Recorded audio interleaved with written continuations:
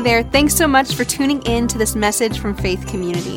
While you're here, let us know where you're joining from in the comments and share anything that sticks out to you throughout the message. We hope you're encouraged and inspired to move from where you are to where God wants you to be.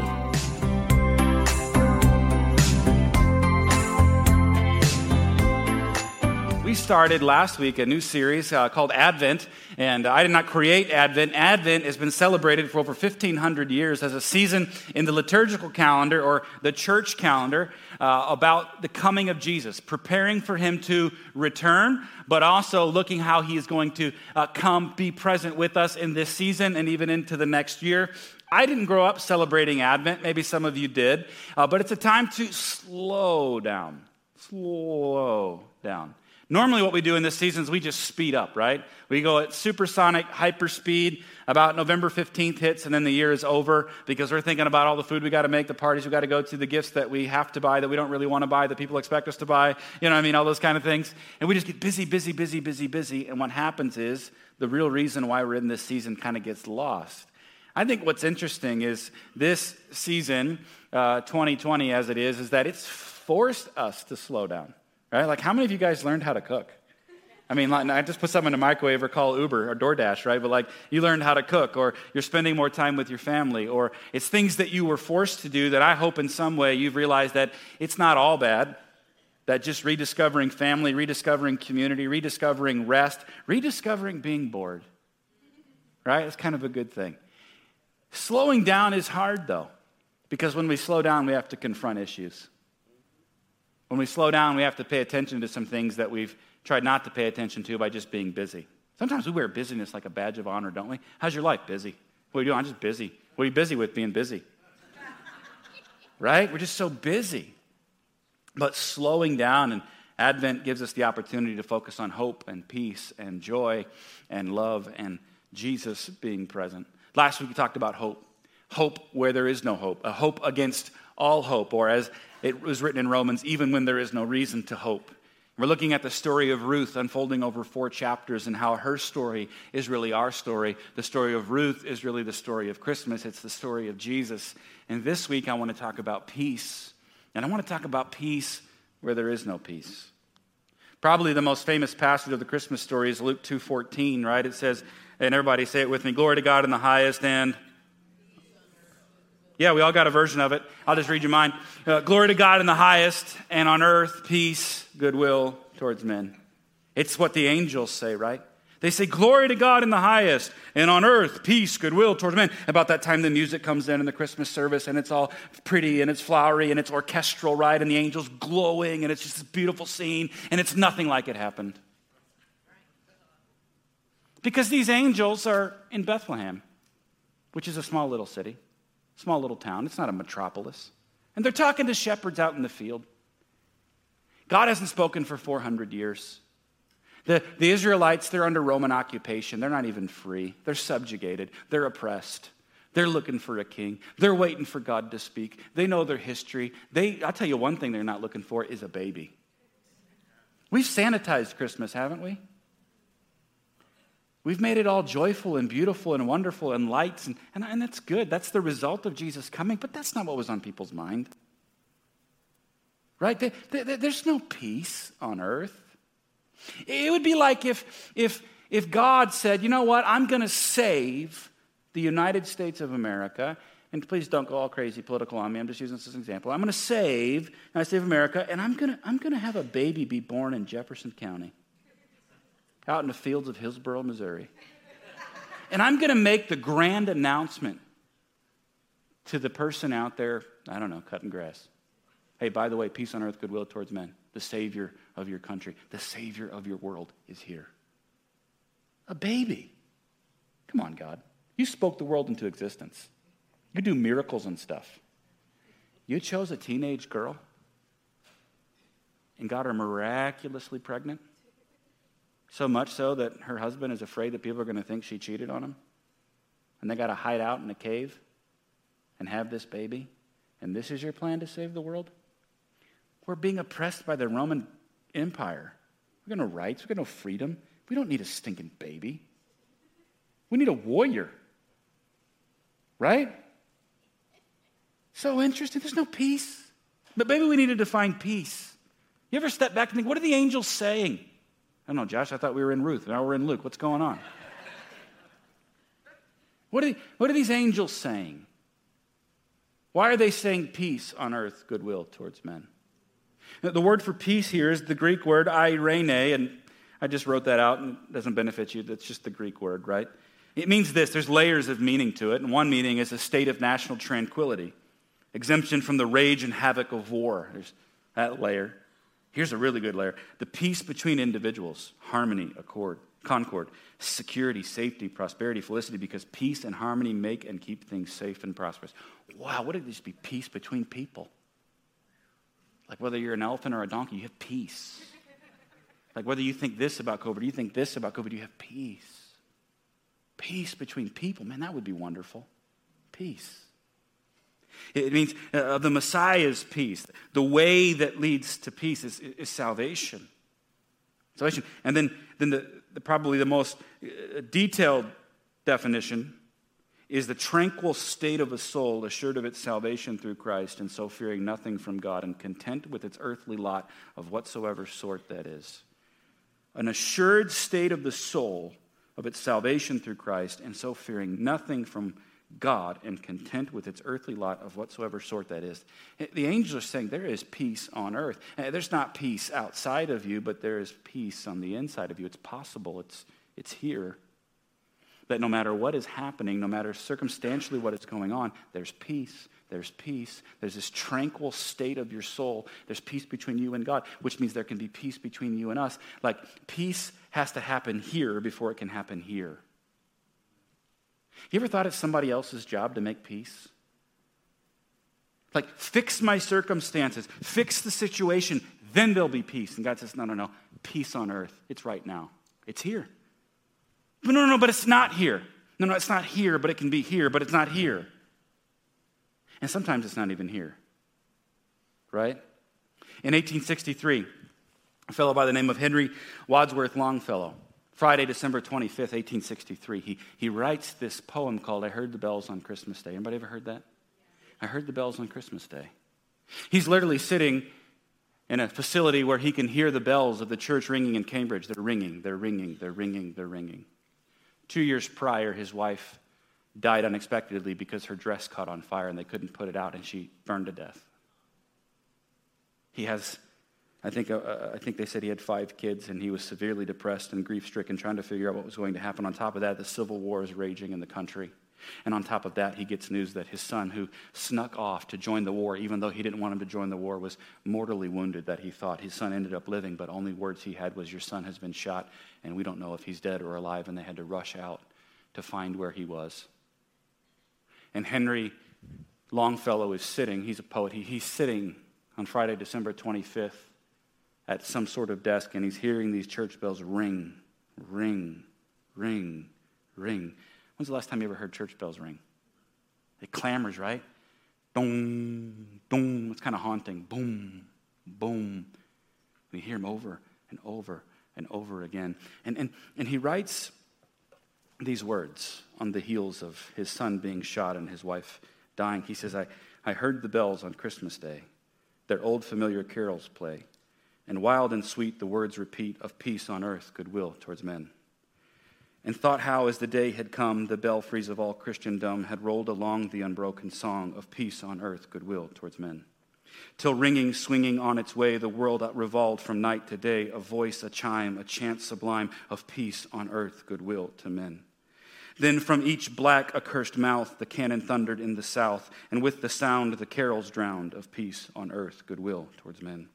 It was as if an earthquake rent the hearthstones of a continent and made forlorn the households born of peace on earth, goodwill to men. Listen to this. And in despair I bowed my head. There is no peace on earth, I said. For hate is strong and mocks the song of peace on earth, goodwill towards men. And in despair I bowed my head. There is no peace on earth, I said. For hate is strong and mocks the song of peace on earth, goodwill to men. Isn't that sometimes how we feel?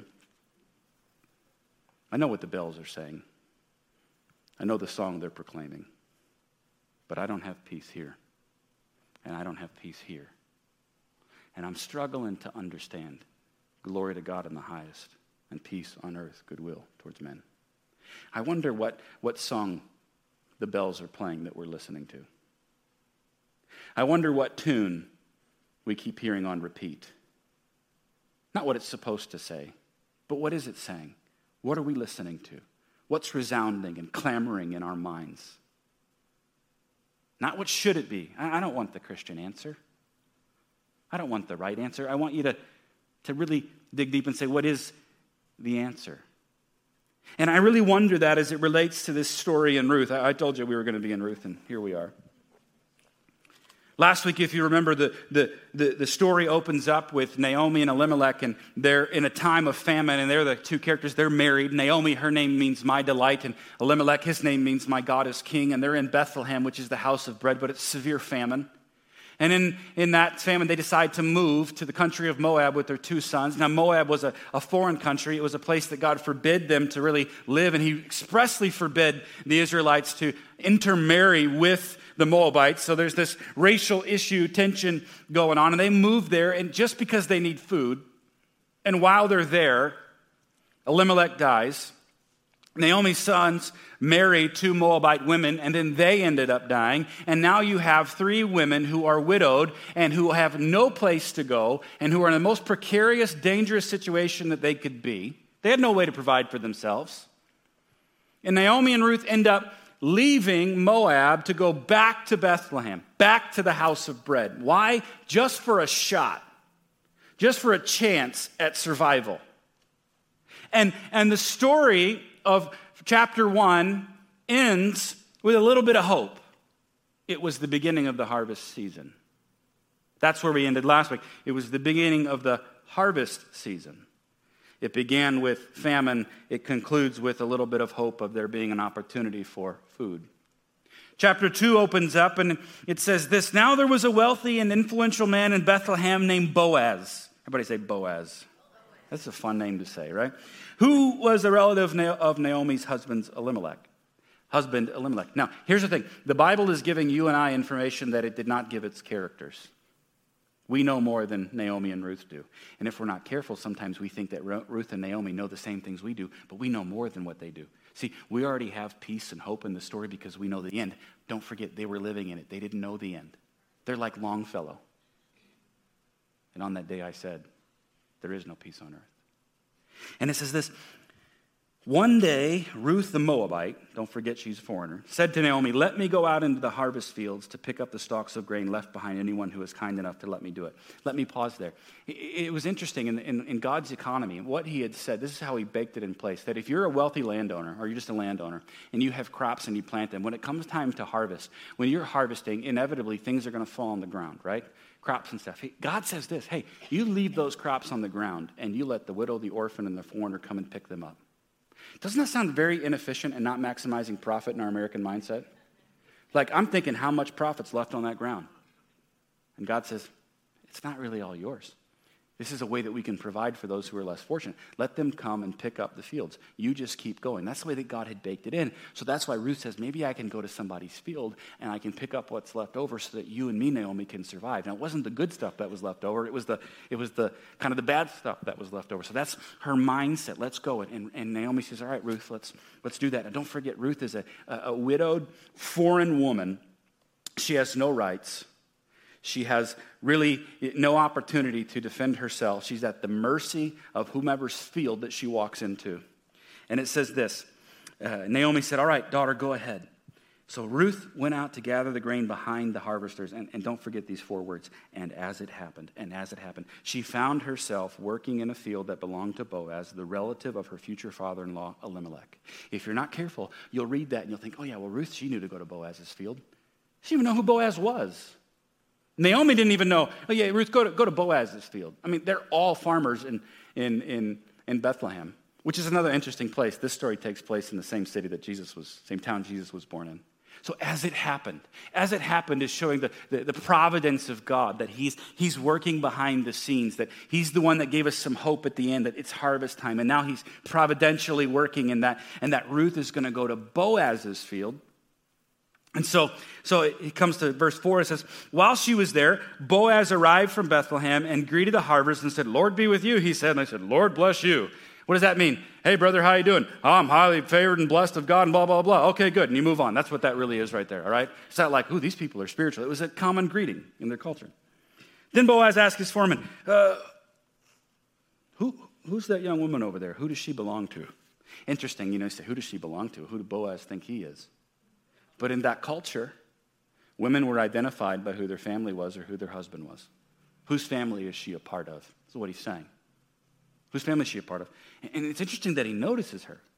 It doesn't say that he noticed her because she was like amazingly beautiful, and maybe she was. He just noticed her. She's different. I have never seen her before. And the foreman said, well, she's the young woman from Moab. Listen to that. She's identified by where she's from, foreigner.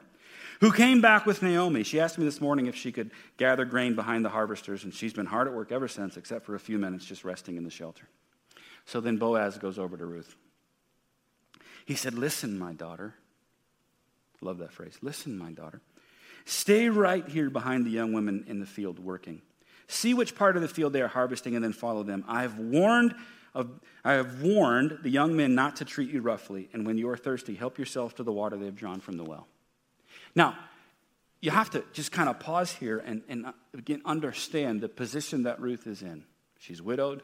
She has no way to provide for herself. She's a foreign woman in a foreign country. And Boaz says, hey, you stay right here. Stay behind the women. I've told my workers to not harass you. What he's saying, I told them not to mess with you because women were not just harassed physically, they were harassed sexually in that culture. She's vulnerable. And Boaz is saying, I will protect you. This is a safe place for you. And hey, if you're thirsty, go get some water. Whatever you need. She's not one of his workers. She did not plant those crops. She did not cultivate those crops, but she gets to partake of those crops. Start seeing God working in this situation. You can begin to see that Boaz is a type and a shadow of a character in Scripture, or the one who Scripture is all about. It's beginning to unfold what is going on here. How vulnerable she is. Then verse 10 says, Ruth, this is her response to Boaz saying, hey, I'm going to take care of you. Ruth fell at his feet and thanked him warmly. What have I done to deserve such kindness, she asked. I'm only a foreigner. She's overwhelmed at the kindness and the compassion of this man who owes her nothing.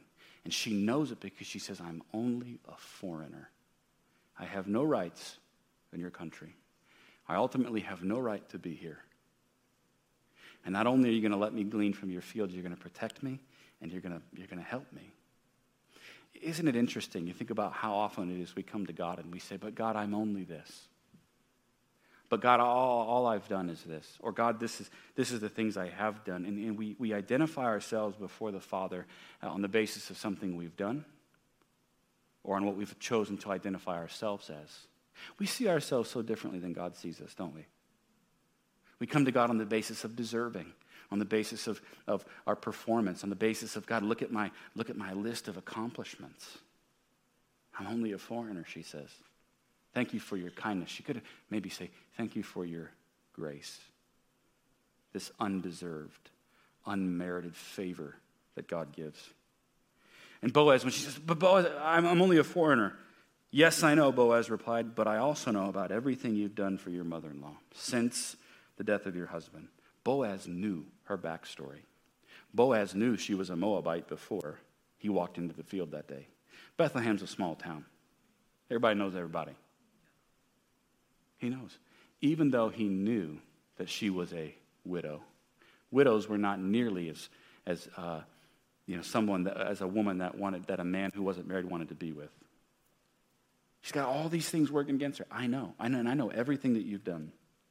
And he says this. He said, I heard how you left your mother and father and your own land to live here among complete strangers. May the Lord, the God of Israel, under whose wings you have come to take refuge, may he reward you fully for what you have done. Now, the word reward there, I just want to stop there. The word reward. I told you what peace was in Greek, eirene. Well, the Hebrew counterpart for peace is the word shalom. This is the word shalom. Okay, close there, but shalom, this peace of God, it really represents wholeness and completeness and restoration. And he's saying, may the Lord make you whole. This word in particular means to enter into a covenant of peace. So he's saying, may the God whom you chose to follow when you came with Naomi, may that God, may he enter into a covenant of peace with you, and may you be restored, may you be made whole, may you be made complete. Think about that for a moment. She thinks she's there for barley. No. God brought her there to be completely restored, 100% made whole. Think about the pain it is to have your husband die. Think about the loneliness it is to be in a completely different country. Maybe the language was even different, and then the religion was different, and the customs were different, and all of these things that she's experienced. God brings her to this moment. May he reward you. And she's an outsider, right? Yeah. All of this that is going on right now, what Ruth is experiencing, is the grace of God being poured out on her. The picture that we have of God is that God's arms are wide. And here, that his wings are wide, and they bring us in to make us whole. Rarely will God change external circumstances to give you peace. But he will always begin to change and mess with the internal realities of our lives. See, I think in the process of making Christmas what it is today, we've lost the power of it. The beauty of Christmas is wonderful. I mean, we do it here, lights. But the reason we can recognize the beauty is because of the pain and the brokenness and the darkness to which Jesus came. If you've got no pain, no brokenness, no darkness, then you fail to see the beauty of it. We fail to see that we have a God who embraces the darkness to bring us out of the darkness. He doesn't try to get us to come to him. He comes to us. It was the angels that came to make an announcement. It is Boaz who comes to Ruth, not Ruth who comes to Boaz. She could have stayed in that field and never known who he was. Think about that for a moment.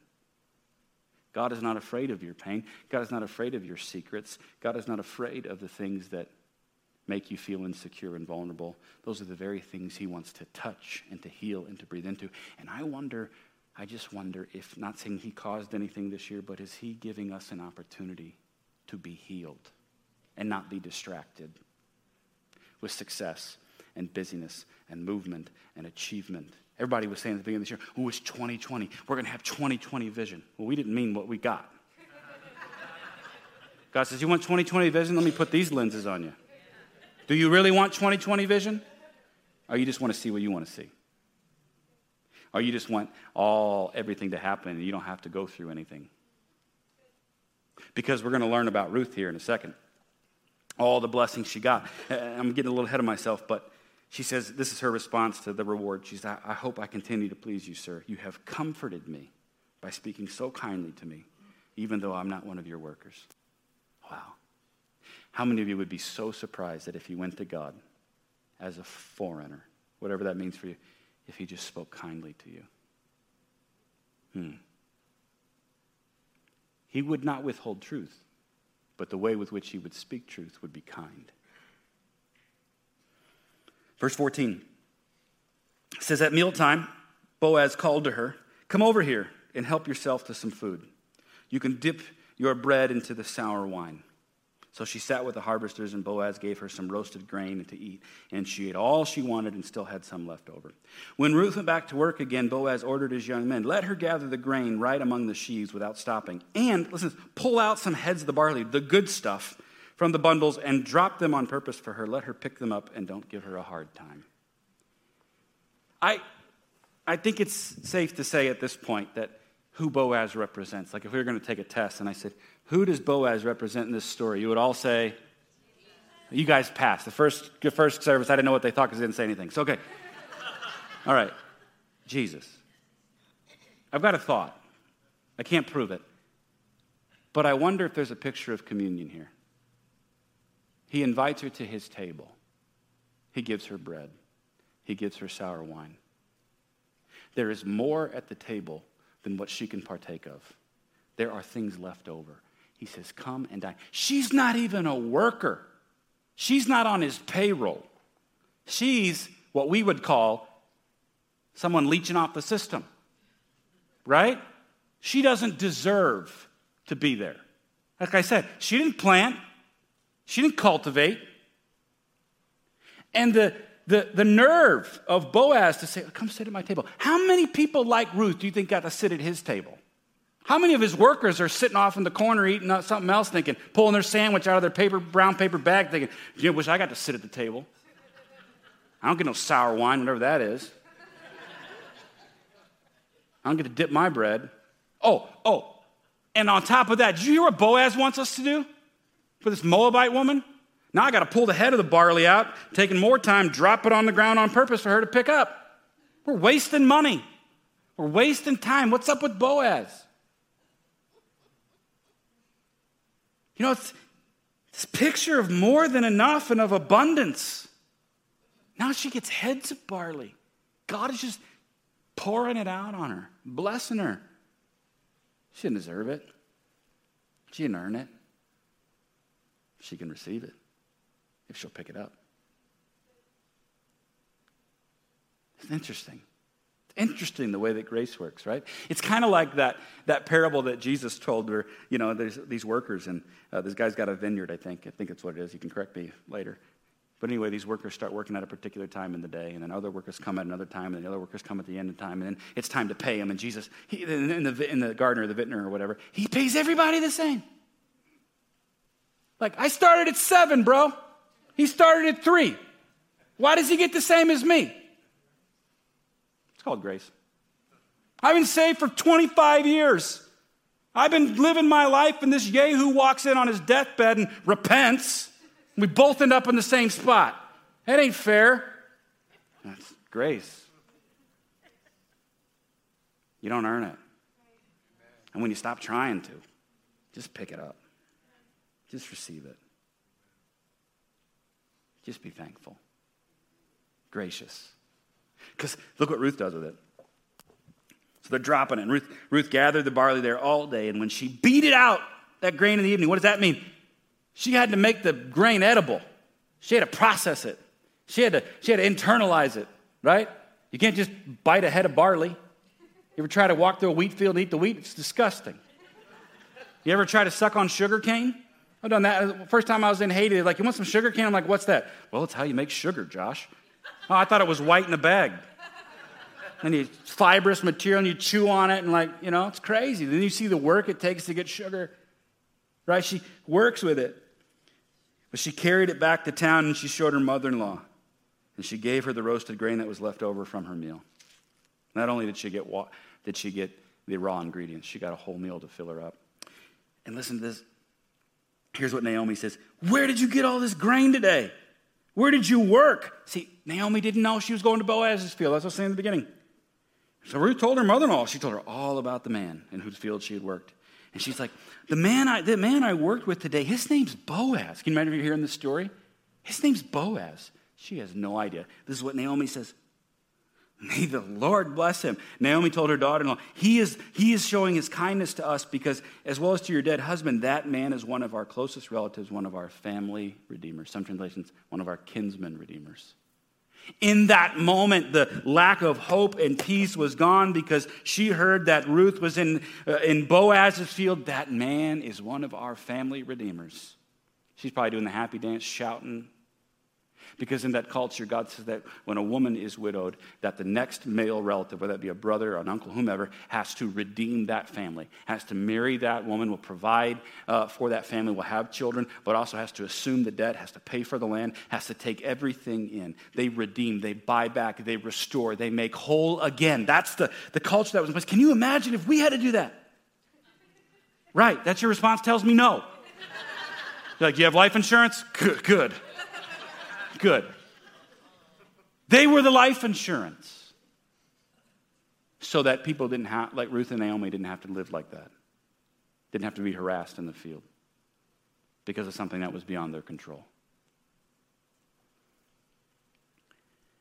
She says, he's our family redeemer. This is the story is turning right here.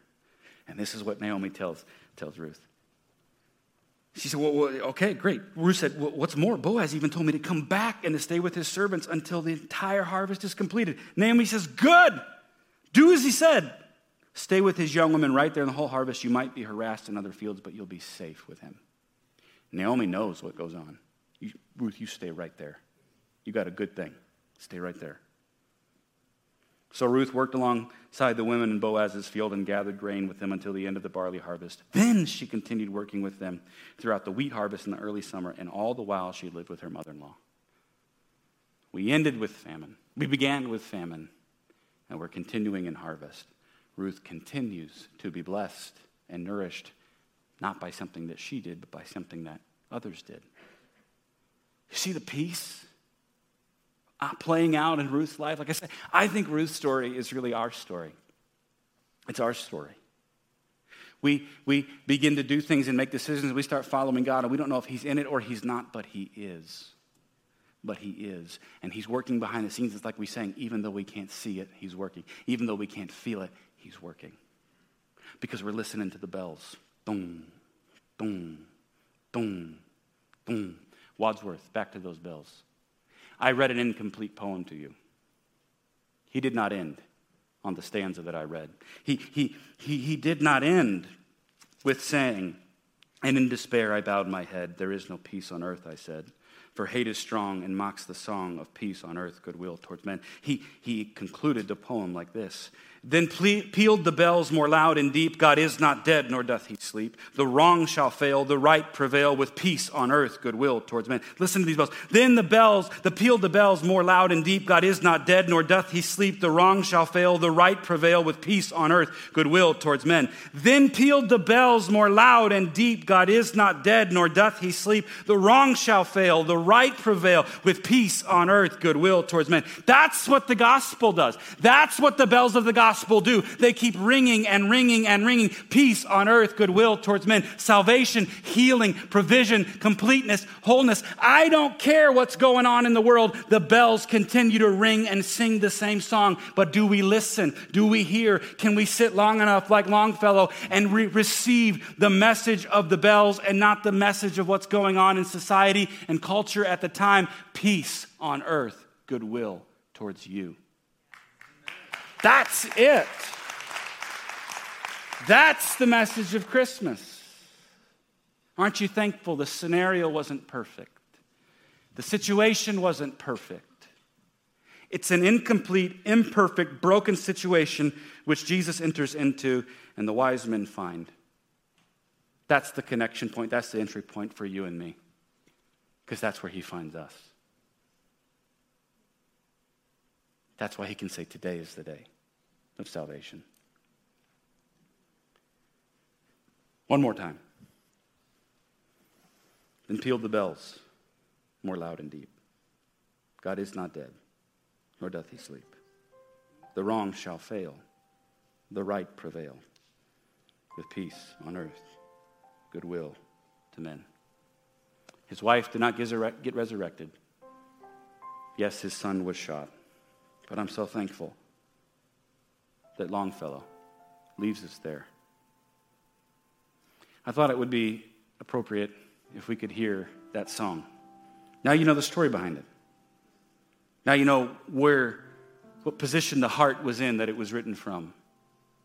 Kind of a haunting song, but true nonetheless. So I just want to encourage you as Tim sings, knowing the story, knowing the words, that you reflect. What are you listening to? What are the message the bells are sending to you? And what are you going to choose? Or should I say this? How will you choose to write the rest? How will you choose to write the rest?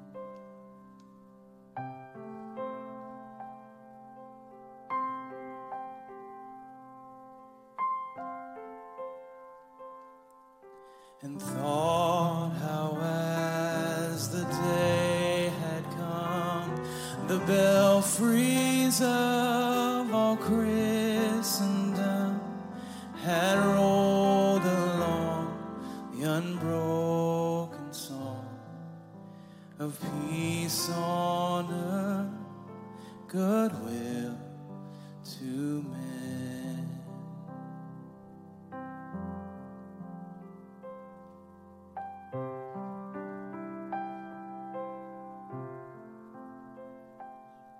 Then in despair I bowed my head. There is no peace on earth, I said, for hate is strong and mocks the song of peace on earth, goodwill to men.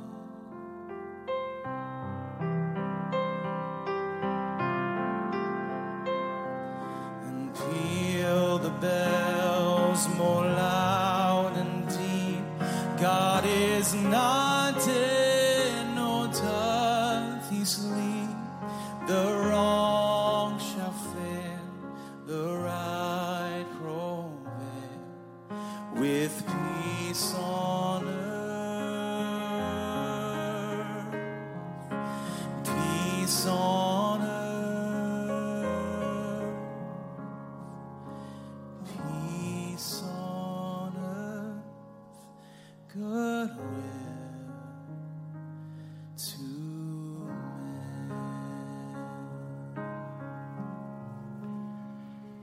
Heavenly Father, we just thank you so much for this opportunity to discover and or rediscover the peace that is present in this season. As Paul would write, it's a peace that passes and transcends our understanding and guards our hearts and minds in Christ Jesus. Jesus, you said that you give peace not as the world gives peace. So we ask you for your peace as you are the Prince of Peace.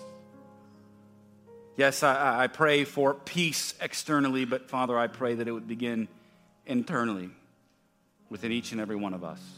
Sitting in this room and watching online today, may the peace of God, may the peace of God inhabit your soul, your heart, and your mind. And may we prepare for you to come in this season, to come in 2021, and ultimately to return again. Father, may you meet every need that is present in this room, physically, financially, emotionally, psychologically. You are our healer, and we ask you for healing in Jesus' name. Every need of every individual watching, Father, inhabit their place of residence. May they sense your presence, and may peace be in that home. God, we just ask you to do all of these things in the mighty and the powerful name of your Son, Jesus Christ. And as Paul said in Ephesians, to him who is able to do exceedingly and abundantly above anything that we could ever ask for or imagine, at the power that is at work within us. It is the power of Jesus. We pray in his name. Everybody said, amen.